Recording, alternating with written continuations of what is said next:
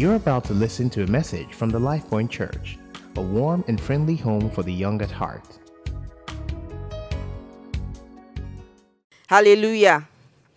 Would you ask your neighbor, how was your day? I hope you had a good day. I hope Lagos traffic did not do that which only it can do to you. Okay, great.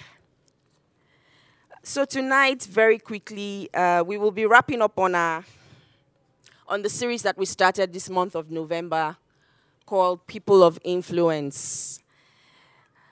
We've spoken extensively about what it means to become a person of influence and how you can grow in influence, the things that are required for, becoming a person of influence, essentially, and just being salt and light for us. We agreed this month that part of being influence means being relevant wherever it is that God has placed you. A way to be relevant is to fulfill Jesus' instruction, his mandate in the book of Matthew chapter 5, essentially, which says to us that we bring out the God colors of the world or in the world, and we bring out the God flavors on the earth, so being salt and being light, being people of character like we learned on Sunday for those who are in service. So tonight we will be wrapping up on the series, and we will just be talking about, I'm going to be asking some questions, so please feel free to engage. We'll be talking about the life of Jesus. We will be examining the life of Jesus. May I ask, let me not assume, may I ask, who would we consider to be the greatest influencer that ever lived? We have very fantastic and amazing influencers, people dead and alive, people who are doing great stuff, or people who have done great stuff, who literally their legacy lives on. But when we think about the Lord Jesus Christ, is it safe to assume, would we be in agreement when I say that Jesus is or can be considered as the greatest influencer that ever lived or walked the face of this earth? Okay. A couple Sundays back, we established that age is not a measure of impact.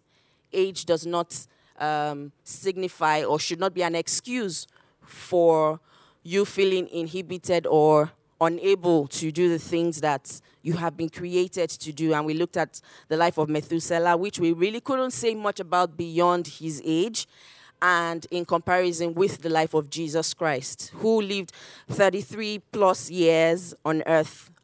And we are still studying him. We are still following him. We are still trying to be like him. So who best to teach us how to influence our generation? Who best to teach us how to live a life of impact? Okay, so I want to start with a story of an experience that I had in secondary school. A very short story, so I will not bore you with the details, but I tried this afternoon to remember the name of my head boy when I was in GSS 1. And I still can't. In fact, I cannot remember what he looks like. I know we would have had a head boy because it was the norm to have a head boy and a head girl. But I do not know who he is. I can't remember who he is, who he was. I cannot remember a thing about him. However, I do remember a young man called Abdul. Abdul was not the head boy. Abdul was not even a prefect. I don't have a title for Abdul aside from him being the baddest boy in school, in their set. I remember Abdul, and I can say that so I happen to still have a few of my friends, from people who we went to school together, who we sort of do business together now. And we all know Abdul. We still talk about Abdul because Abdul had an amazing impact in all of our lives with his terrorism as a bad boy. My point is, sometimes the things that we find ourselves doing especially when we have been placed in certain positions that would require us influencing people either above or those coming behind us. They matter a great deal. When we find those opportunities, what we do with them matters a great deal. Now, when I say Abdul was a bad boy, I'm sure he can't be a grandfather now, no. But he's got kids and all of that. Maybe his kids are like grown up teenagers now and everything. But back then, the only incident, aside from the gist that we hear about Abdul and his troop, his friends, girls and guys, my school then, please don't ask me the name, but my secondary school then was very notorious. I mean, people drive to school. It was notoriety back then because you were a teenager, you weren't supposed to be driving to school. So we had these guys drive to school. People beat up teachers and all those kind of very strange and weird things. And here was I just getting into secondary school and being surrounded by all these, drama. I was coming from a very and I did not go to a public school. So do not assume that it's because it's a public school. That's why I went to a private school. But all of that still happened. In fact, it was because there was a lot of favoritism, and the school literally had no hold over because we had the kids of senators and governors in the school. So it was almost as if the kids were untouchable. They did not used to flog us, so that wasn't even there. I remember Abdul broke a teacher's finger then. The teacher was pointing at him, and then he took the finger and, I don't know what he did, but the finger broke. How we got to know was they had him come apologize at the assembly ground, and he came, and his people just began to hail him. And this guy refused to apologize on stage in the presence of everybody. So plus principal, plus vice principal, plus teacher, everybody they were all embarrassed because this guy just refused to apologize. That was the reason why they brought him on. Come and apologize to the teacher that you broke her finger. And the woman was there with bandage. And the boy was there. He did not apologize. And the whole school went crazy. Abdul. It was a mess. But I do remember how Abdul saved me one day. So there was this unwritten rule about finding yourself in the senior, on the SS3 corridor.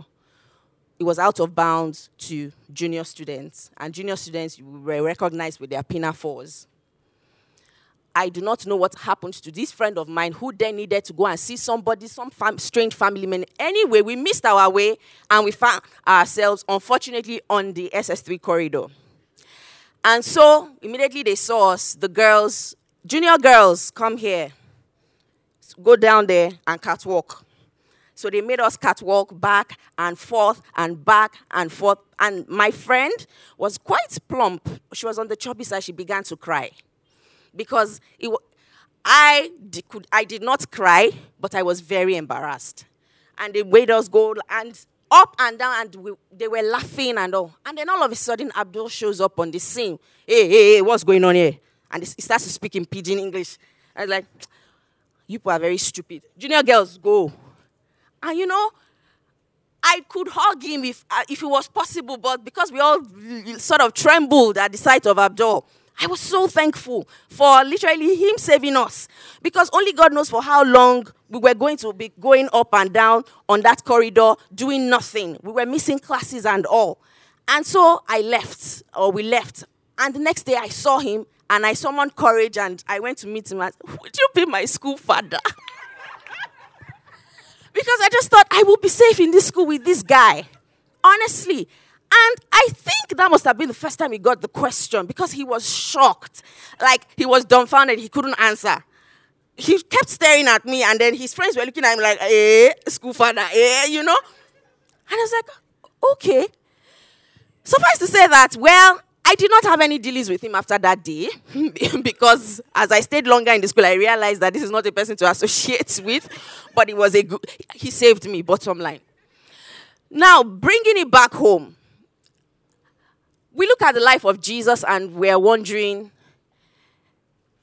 he had so much to deal with.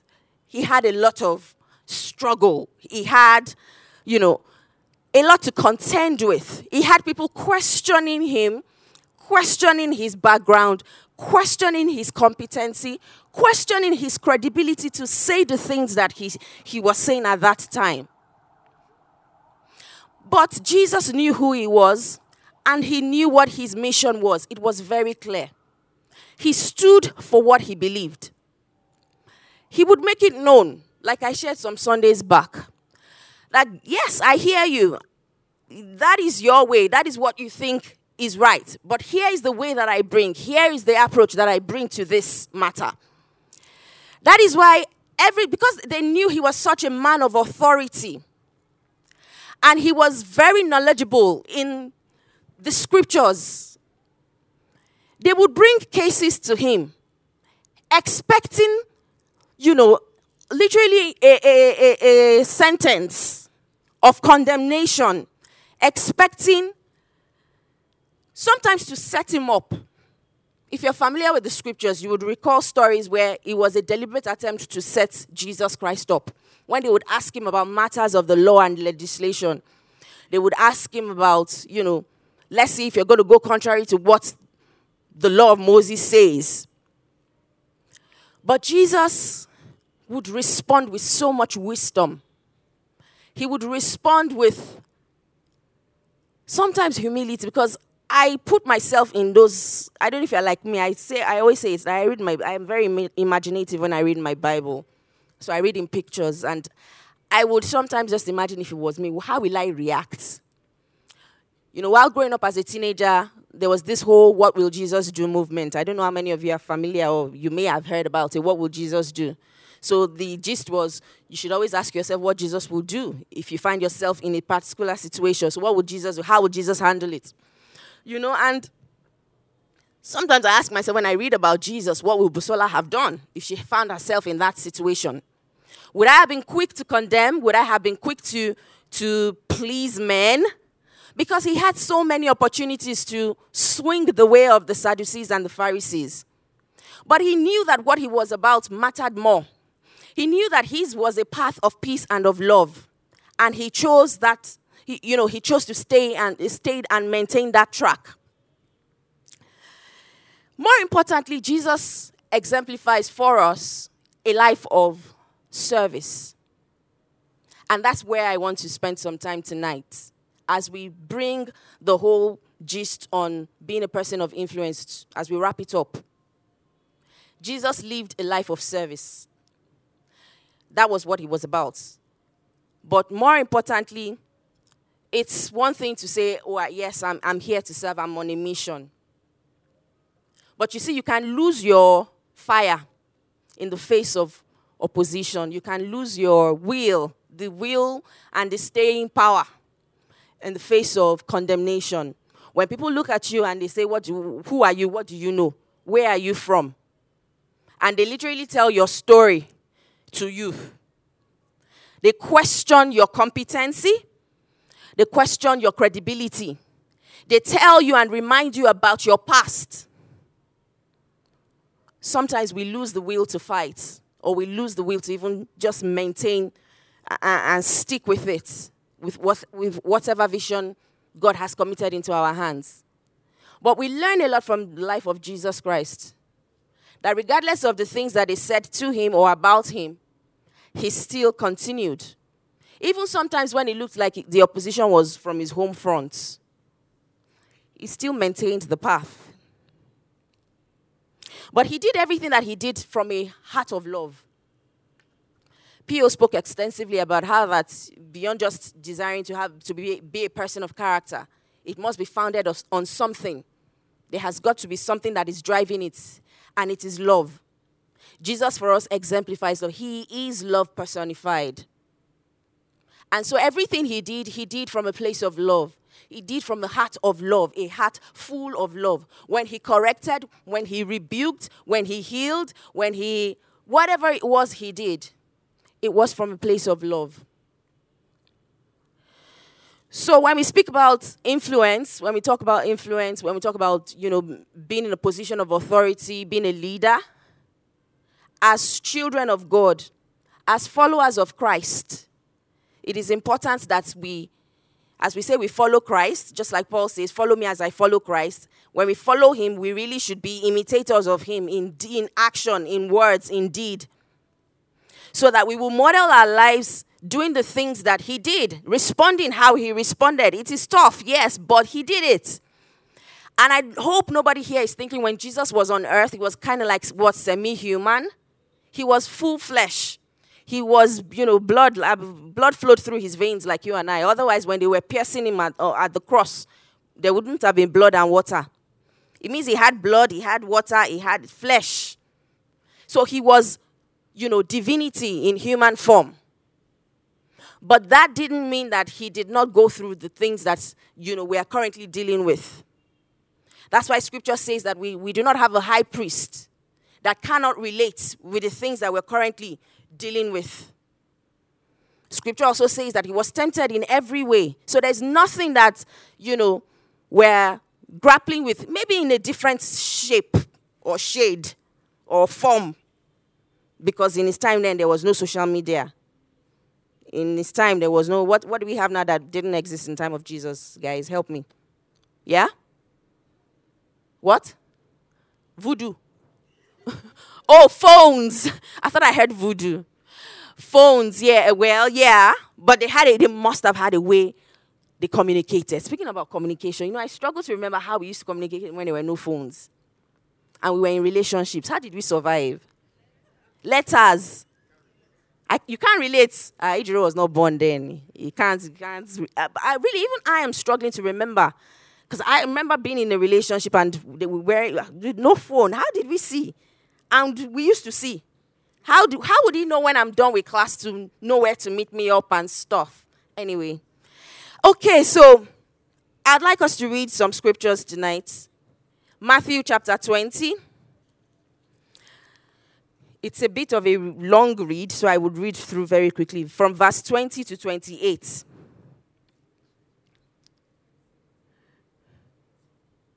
Then the mother of Zebedee's son, Mrs. Zebedee, came to Jesus with her sons, kneeling down and asking something from him. And he said to her, "What do you wish?" She said to him, "Grant that these two sons of mine may sit, one on your right hand and the other on the left in your kingdom." Before I go further,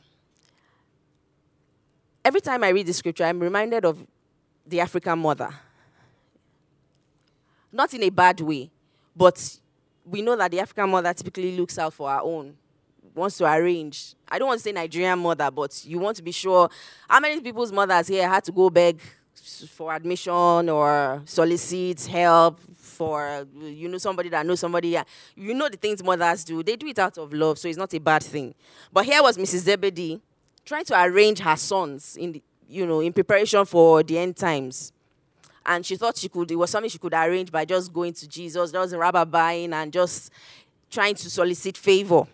Anyway, she said to him, "Grant that these two sons of mine may sit, one on your right hand and the other on the left in your kingdom." But Jesus answered and said, "You do not know what you ask. Are you about to drink the cup that I am about to drink and be baptized with the baptism that I am baptized with?" They said to him, "We are able." So he said to them, "You will indeed drink my cup and be baptized with the same baptism that I am baptized with, but to sit on my right hand and on my left is not mine to give, but it is for those for whom it is prepared by my Father." And when the 10 heard it, they were greatly displeased with the two brothers. But Jesus called them to himself and said, "You know that the rulers of the Gentiles lord it over them, and those who are great exercise authority over them. Yet it shall not be so among you, but whoever desires to become great among you, let him be your servant. Whoever desires to be first among you, let him be your slave. Just as the Son of Man did not come to be served, but to serve and to give his life a ransom for many." So Jesus, in a very short breath, says to his disciples, "Look, it is not enough. Yes, I have sold you a vision." And that's what Jesus was about when he came to the face of this earth. It was to sell people a vision. It was to sell people I was going to say better life. Yeah, but that's what it is, really. To make people become aware that, look, there is more to life. there is more to the life that you currently live. There is an eternity you need to be mindful of. Here were the disciples who had bought into this vision so passionately and vigorously, so much so that the two Master Zebedees went home to tell their mom about it. And she's like, well, why don't we do something about it right here and right now? Let's just lock it down. They come to Jesus, and Jesus finds himself having to remind them that, look, this is not what it is about. It's not about jostling for position. It's not about trying to fix who makes it and where we end up. It's bigger than this. It is greater than this. And I'd like to point out here that a lot of times we jostle for positional leadership, if I may put it that way. We think that we're in a place of leadership, just because of the fact that, yes, I merit it, I'm good at it, I earned it. That is why I'm the supervisor. That is why I'm the team lead. That is why I lead this business. That's why I incorporated this business, And we think it's about the position or the power that comes with being in the position. But Jesus says, no, it's greater than that.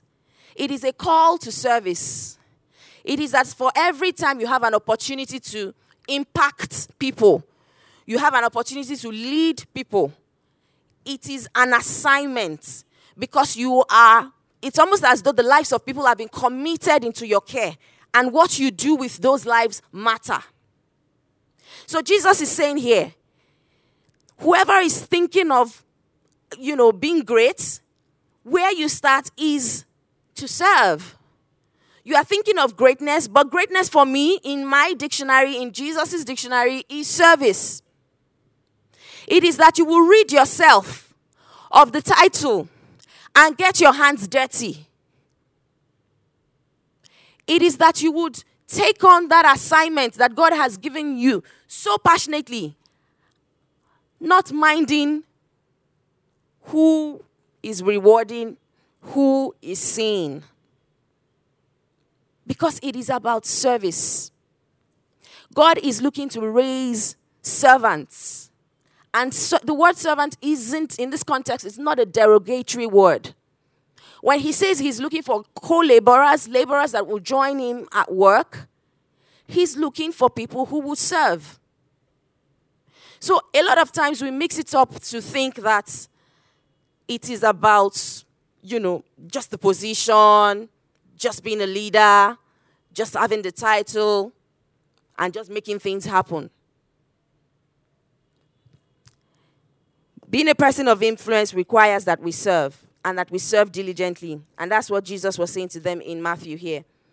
I'd also like to read John chapter 13, from verse 1 to 17.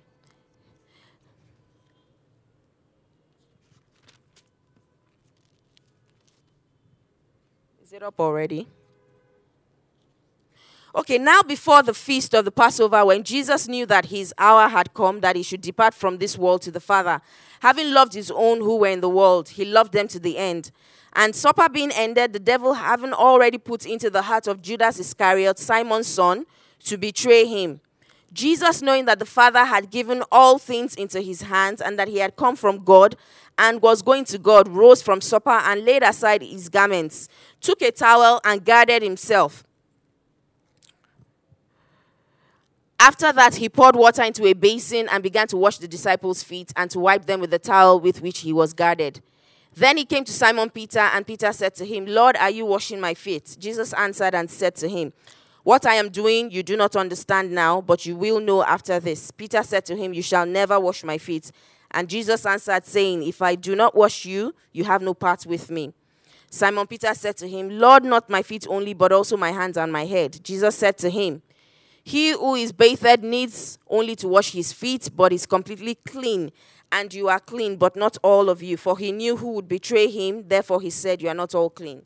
So when he had washed their feet, taken his garments, and sat down again, he said to them, do you know what I have done to you? You call me teacher and Lord, and you say, well, for so I am. If I then, your Lord and teacher, have washed your feet, you also ought to wash one another's feet. For I have given you an example that you should do as I have done to you. Most assuredly, I say to you, a servant is not greater than his master, nor is he who is sent greater than he who sent him. If you know these things, blessed are you if you do them. Several lessons to learn from this passage of the Bible. First off, Jesus says, look, you guys recognize that I am your Lord and I'm your teacher. Thank you very much because you're very correct. However, what I have done, what I have modeled to you, which is the washing of your feet, is what is required that you do, not in a literal sense. So, permit me to say that we've all been called to a foot washing ministry or a foot washing assignment.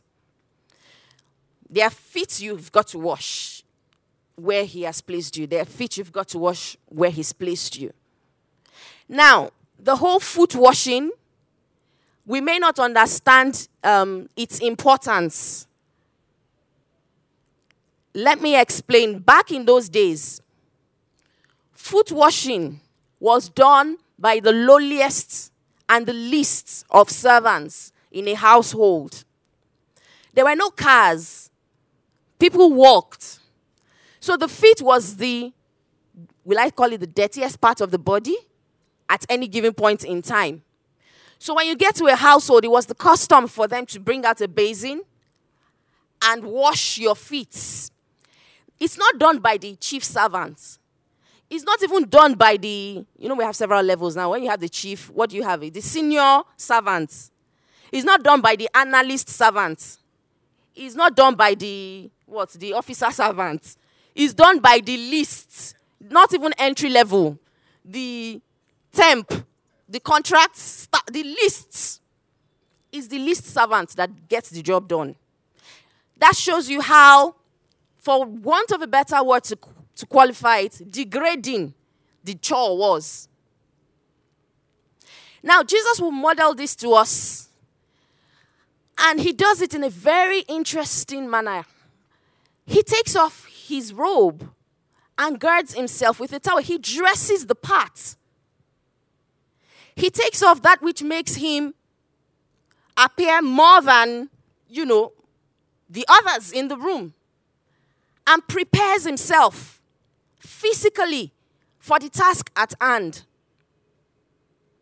He gets down and he starts to wash their feet. I'm sure they were confused because they did not understand what he was getting at, but they knew the custom. They knew the people who typically do stuff like that, so they could not relate in their minds, which is why he had to educate them to say, look, I am your teacher. Yes, I am your Lord. I'm your master. But I am doing this because this is what we are called to. This is who we are. So when we say that we serve, when we say that we are children of light, we are called to service. We are called to foot washing, as it were. We are called to getting the job done in the various industries and the spheres of influence that God has placed us in. It is that we look at ourselves and we do not elevate ourselves more than the giver of the assignment. And that was what Jesus was referring to here. That you are not greater than the person who sent you on assignment. And as long as you recognize that you are answerable to God, as long as you recognize that the thing that he has committed you to, where he has placed you in your job, in your business, in your family, that you are answerable to him and you are responsible, then you take on the task. And sometimes that task would require us shedding and putting aside those things that inhibit us from getting the job done. Sometimes those inhibitors could be pride. So you look at yourself and you're like, me, how? I remember, I think it was last week's discussion when we broke into groups and we're talking about, having difficult conversations with our bosses. And I went around some of the groups and, there was a particular group I sat in where someone was complaining very bitterly about how their boss does not reward performance, reward efforts, and stuff. Yes, it does get frustrating. I remember having a conversation just along those same lines too with someone who was also in service, and the person was complaining as well how frustrated they were and how they thought they needed to change jobs because they weren't getting the right support. But she said something very, very important, and I felt she answered her question that she didn't even need to talk to me. She said, look, but every day, I'm just fulfilled seeing my staff, knowing that they look up to me, being comforted at the fact that they seek me out for counsel, talk to me about their personal issues.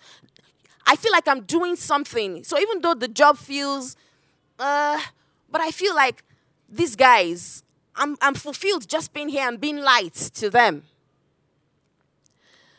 So tonight, I'm asking you to think just a bit before we close out this series. Who are you? What has God called you to? Where has He positioned you? And what are you doing? What are you doing with the things that He has committed into your hands? The skills and the abilities that He has blessed you with, what are you doing with them? The people that you are privileged to lead and to influence, how are you doing that?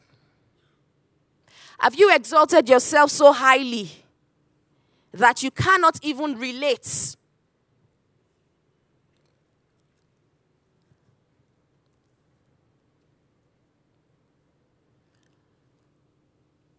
Jesus went through a lot. You all know that He knew from the onset that His assignment was really to go to the cross. And as He drew closer with every passing day, for those who study the scriptures, you may know of the story of his experience at the Mount of Transfiguration now, and how he literally begged God to let the cup pass over him because he knew what laid ahead. But scripture records that, for the joy that he set ahead, he endured the cross and he despised the shame. The joy of the salvation of you and I. So Jesus looked ahead and He saw you and I. And that kept Him on the journey. I have not tried to ever process what if Jesus had said no. I have not been able to process it. What if He said no? What if He's God. So there was really no way His humanity could have taken over, so much so that He would have said no. That's how I explain it to myself. If you have a better answer, you scholars of scriptures, Timoni, please share with me. But here was Jesus. He knew that He had an assignment. And that assignment was to die. And with everything in Him, He knew that it was not an easy journey. But still, He chose to go on. I don't know what it is that you may have contended with or that you are currently contending with that has made you pull back or give up. I don't know what it is that stands before you such that you cannot even see the joy that is set ahead. And oftentimes with service, it's not so much about you. In fact, I dare say that it is not about you. That is why I believe strongly that in your place of service lies your promotion or the seed for it. In your place of service. And a very good example is Joseph. Pierre also talked about Joseph on Sunday. Joseph could have been so overwhelmed with his own issues that he would not have noticed the butler and the baker's drawn and sad faces. He could have been so what's the word now? Please find me the English. Is he involved? Or I don't know. Yeah, but so into himself and his issues, like we usually are sometimes. Please help me. What's the word? Engrossed, yeah, with his own thing, his own problems, his own challenges, his own issues, the things that he did not have. He did nothing. And yet he was in prison, sold by his brothers. He could have been meditating on where he was coming from. So much so that an opportunity for service, which was directly connected to his next level, he could have missed it.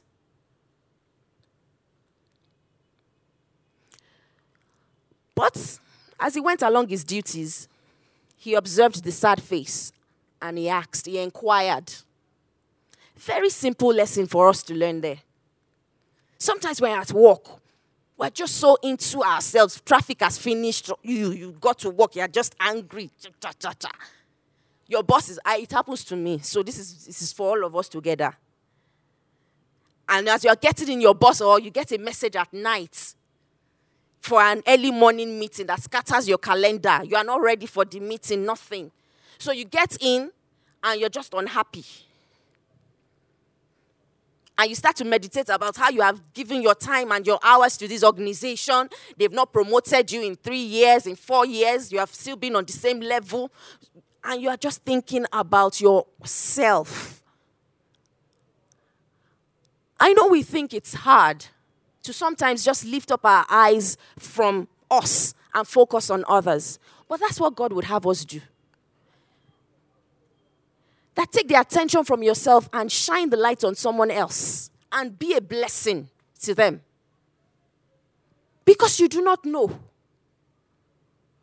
And it's not so much about, because there was nothing, so the butler and the baker, even when Joseph did what he did with them, and he said to them, remember me. Did they remember him? Well, the one that made it alive, did he remember him? Not until 2 years after. Not until 2 years after.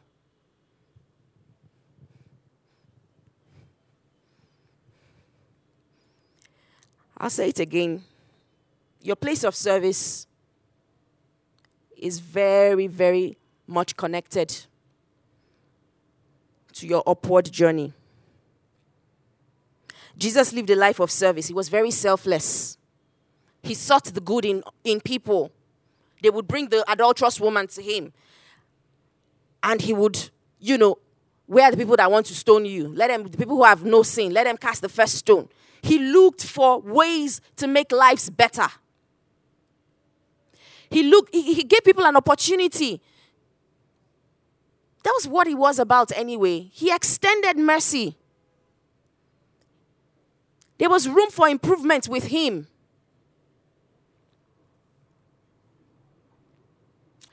Another thing Jesus did, there was something we can learn from Jesus, the life of Jesus and his journey, this very short journey on earth. Very short but very impactful. Jesus was a man given to prayer. In our journey for influence and impact, Jesus knew when to withdraw from the crowds. He knew when to separate himself. He knew when to step aside from the limelight. And he did it often. He did it when John the Baptist died. We may assume he did that because he was grieving. But he did step aside.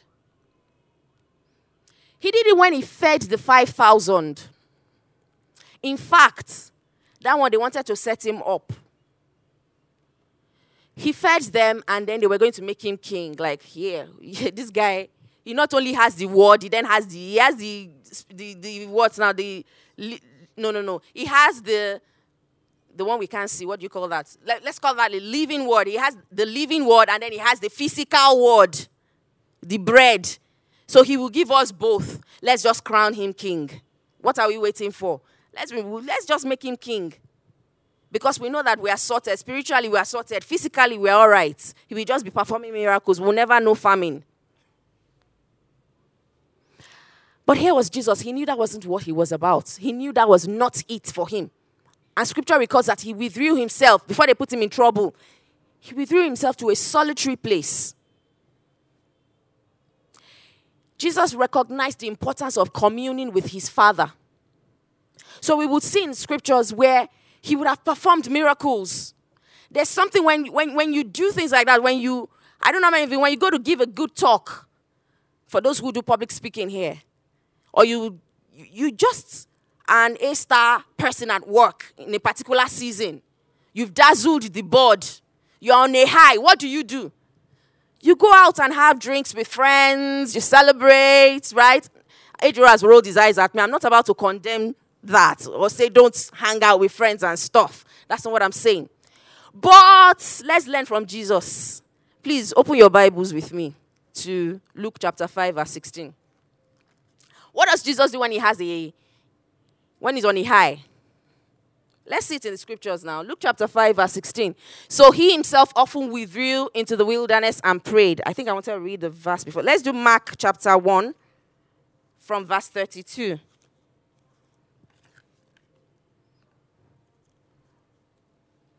Okay, at evening when the sun had set, they brought to him all who were sick and those who were demon-possessed. Next, please. And the whole city was gathered together at the door. Then he healed many who were sick with various diseases and cast out many demons, and he did not allow the demons to speak because they knew him. Now in the morning, having risen a long while before daylight, he went out and departed to a solitary place, and there he prayed. Next. And Simon and those who were with him searched for him. When they found him, they said to him, "Everyone is looking for you." That sounds like an opportunity to blow. Everyone needs you. Everyone is looking for you. Because of the things that you have done, you have been amazing. You've healed the sick, you've raised the dead, you've done signs and wonders. Now is the time to come out with your chest puffed up and, claim your seats. Claim your glory. But what does our Lord and Master do? He withdrew himself from the limelight. Because it was important for Jesus at every point in time to ensure that the glory isn't given to him. It was important for him to go back to refuel, to re-energize. Maybe it was even a solution for dealing with pride, because remember, he was flesh on earth. Maybe that was his strategy, so that he doesn't get into pride. I don't know. Jesus cannot be proud. But it's okay if he was proud. He's who he is. Maybe it was a strategy. But the point or the lesson here is he knew when to separate himself. And so he would step back from the limelight. He would recharge. Please, the next verse after that, it shows something very important that Jesus then goes. But he said to them, now here, they were saying to him, "Oh, everyone is looking for you." And he says to them, "Let us go into the next towns that I may preach there also, because for this purpose I have come." So guys, let's focus. That's what Jesus was saying there. Let's focus. Let's focus. So he had gone to refuel, to re-energize, to distress possibly. And he came back out. I said, let's continue the journey. Let's continue the assignment. That is a great lesson for us to learn from the life of Jesus in our journey towards influence, or as we lead, as we serve. Do we know when to step back? And how connected are we to our Father, the giver of the assignment? And I hope there's no one here who's thinking when I say service, I'm talking about church. Absolutely not. Church is one of the places we serve, yes. But Jesus needs us more in the marketplace. He needs us more to shine the light at our places of work, in our families, amongst our friends. He needs us to be light there. He needs us to be salt. So while it is that we serve in church, he's looking to us to do things outside. But as we do these things and as we gain the victory,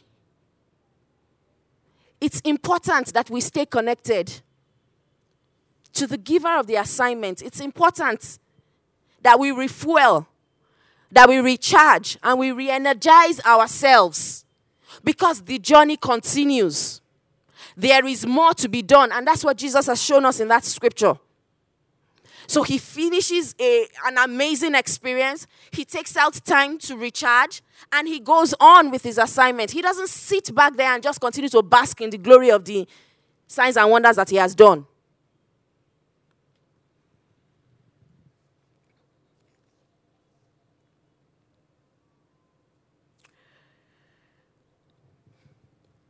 To wrap this all up,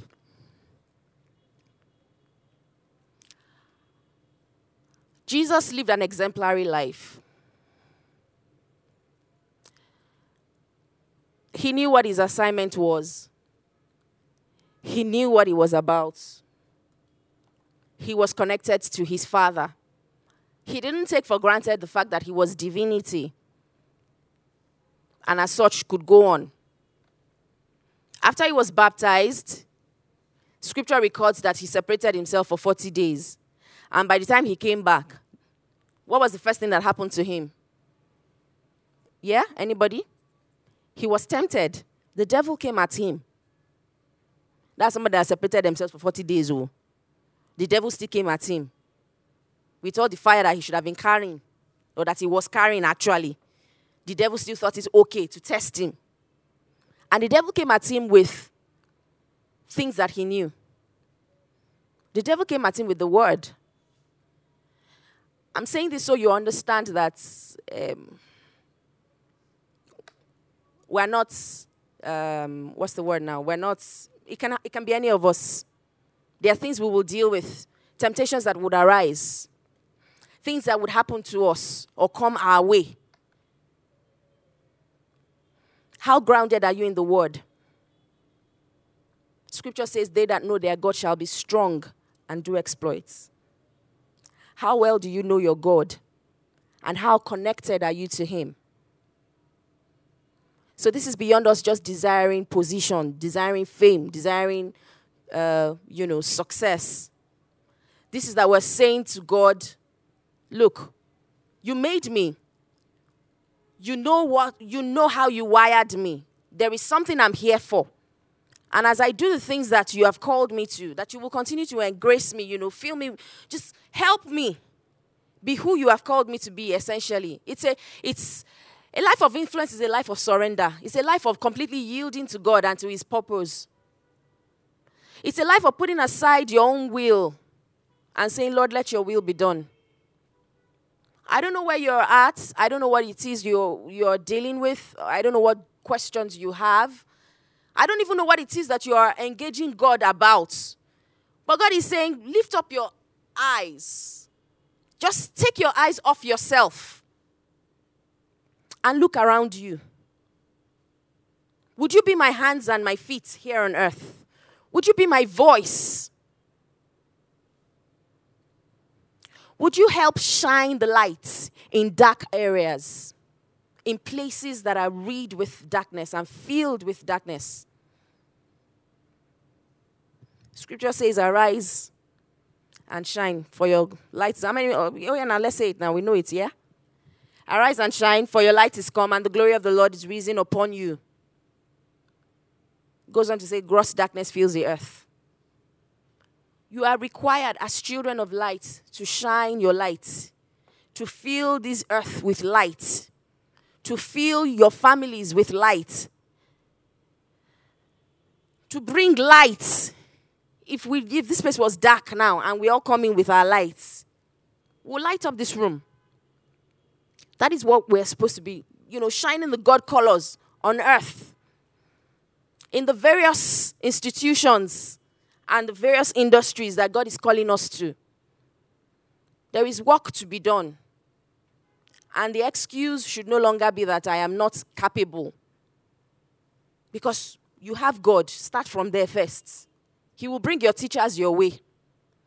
The books you need to read, he would show you. The right relationships will come.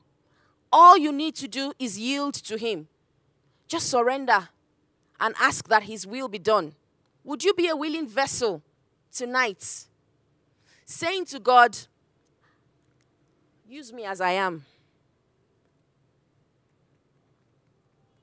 Shall we rise up?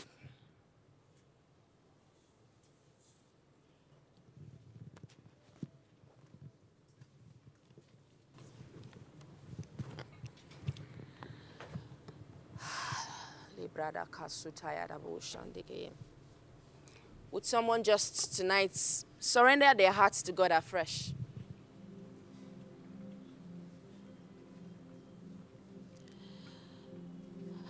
A life of influence is a life that is surrendered to God.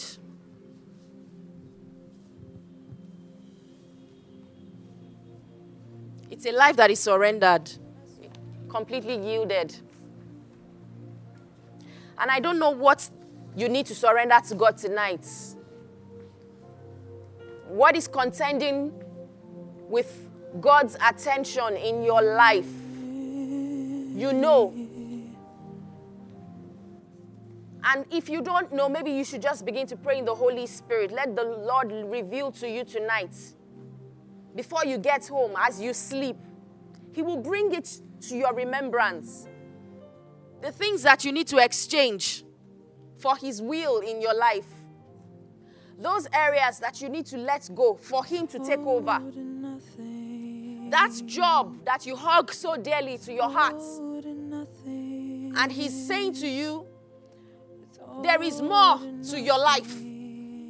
There is more to your life. There is more in me for you. If only you would lift up your eyes from your circumstance. If only you would lift up your eyes from your situation and just look unto the author and the finisher of your faith.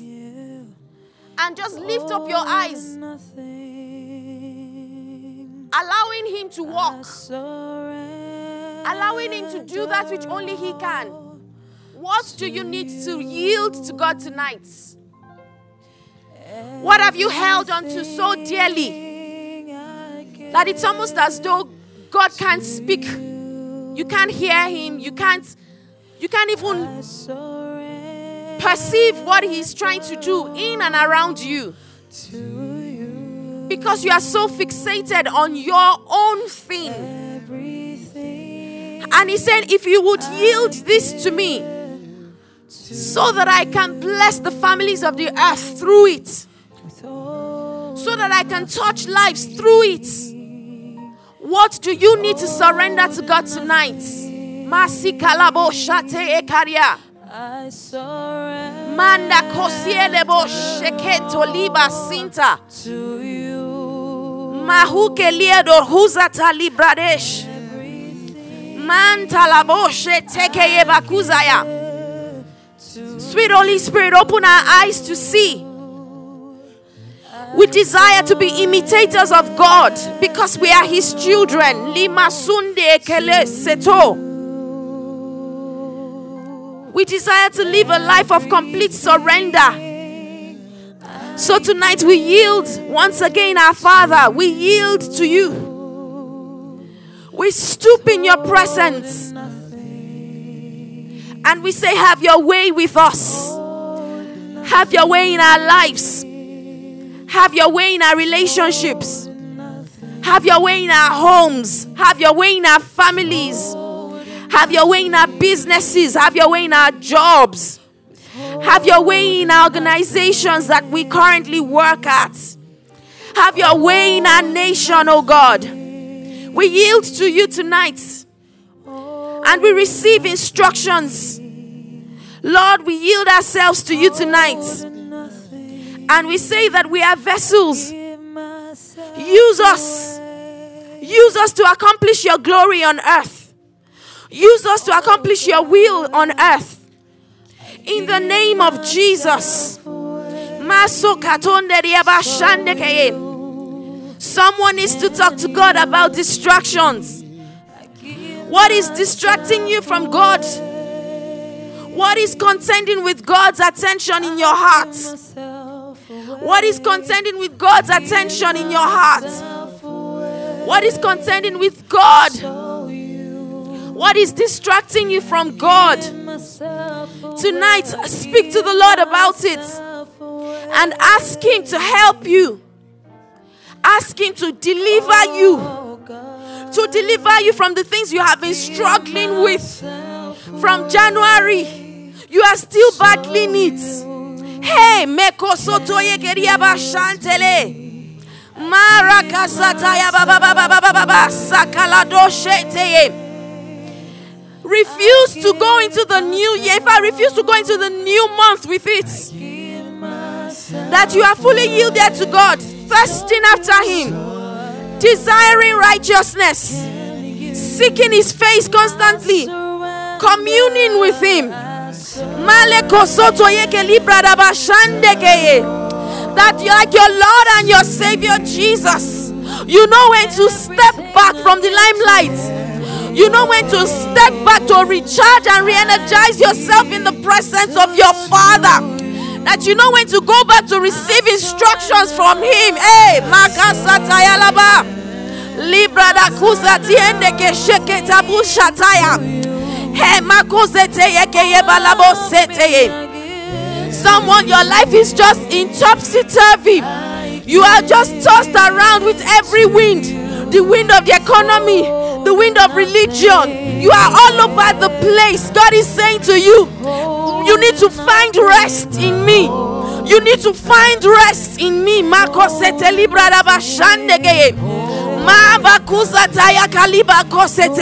Enter into the realm of God tonight. Enter into the realm of rest.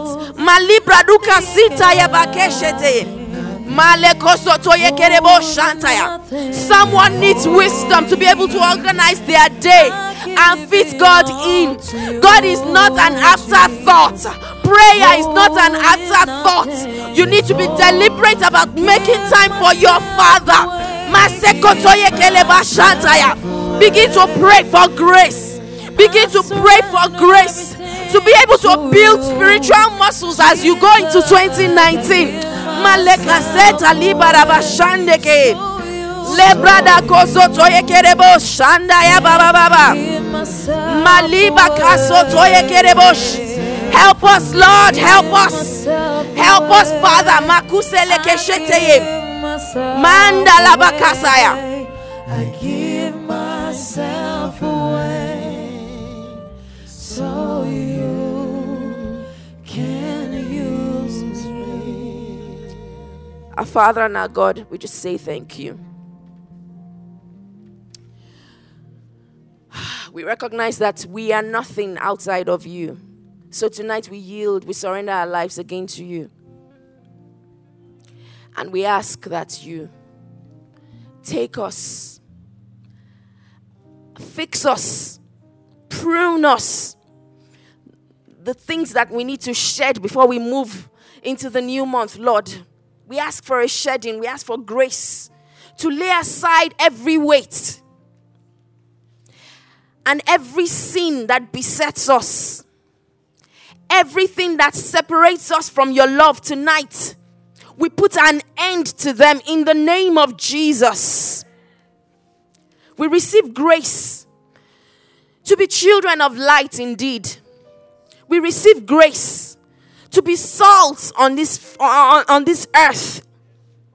We receive your grace to live for you, to please you, and to constantly desire your presence, to hunger and thirst after you. These and more we ask, dear Jesus. Help us the way you did it. Strengthen us. Strengthen us to and fill us with wisdom as we go along in our journey of influence. As we go along in our journey of impact and relevance. Help us focus strength and attention on the things that matter. The things that matter to you, dear God. The things that matter to your kingdom. That we will not expend energy on the things that do not matter. The things that are ephemeral and temporal. Thank you, Father. I'm going to give somebody an opportunity tonight. If you're here and you do not have a relationship with Jesus, because that's the foundation of it all. That's where the journey starts from. I want to give you an opportunity. You may even have, known him at some point, but you have strayed. You have become far from him. The reality is he didn't change. You changed. He loves you. His love is still unending, unfailing. It's unconditional. And he's not asking you for anything. He doesn't need you to be perfect before you come to him. All he wants is for you to come. Just come. Let him do the fixing. Let him do the fixing. Let him do the changing. Just come. Come as you are. Come with your baggage. Come with all that you have. He loves you. I want to give you an opportunity tonight. All eyes closed. Just raise your hand if you are that person. If you are that person who's saying, "Dear Jesus, save me. Help me. Because I'm not sure I'm doing any good to myself. I need your help. I need your direction. I need you to fill me with your love because I'm alone. And I need you." If you are that person tonight, just raise your hand. And I'll say a prayer with you very quickly. Just repeat after me. "Dear Jesus, I ask that you come into my heart tonight. I recognize that you died on the cross for my sins. And you rose for my justification. So tonight I yield to you. I surrender my heart to you. Take all of me. Let your life enfold with mine. Let my life begin to reflect yours. Let it begin to reflect your glory. Let my life not remain the same again. In Jesus' name. In Jesus' name we have prayed. Amen. Hallelujah. Please put your hands together for Jesus. He deserves all praise. He deserves all the praise. Amen.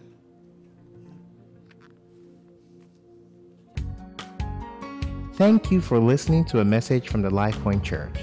To download more free messages, please visit www.soundcloud.com/LifePointNG.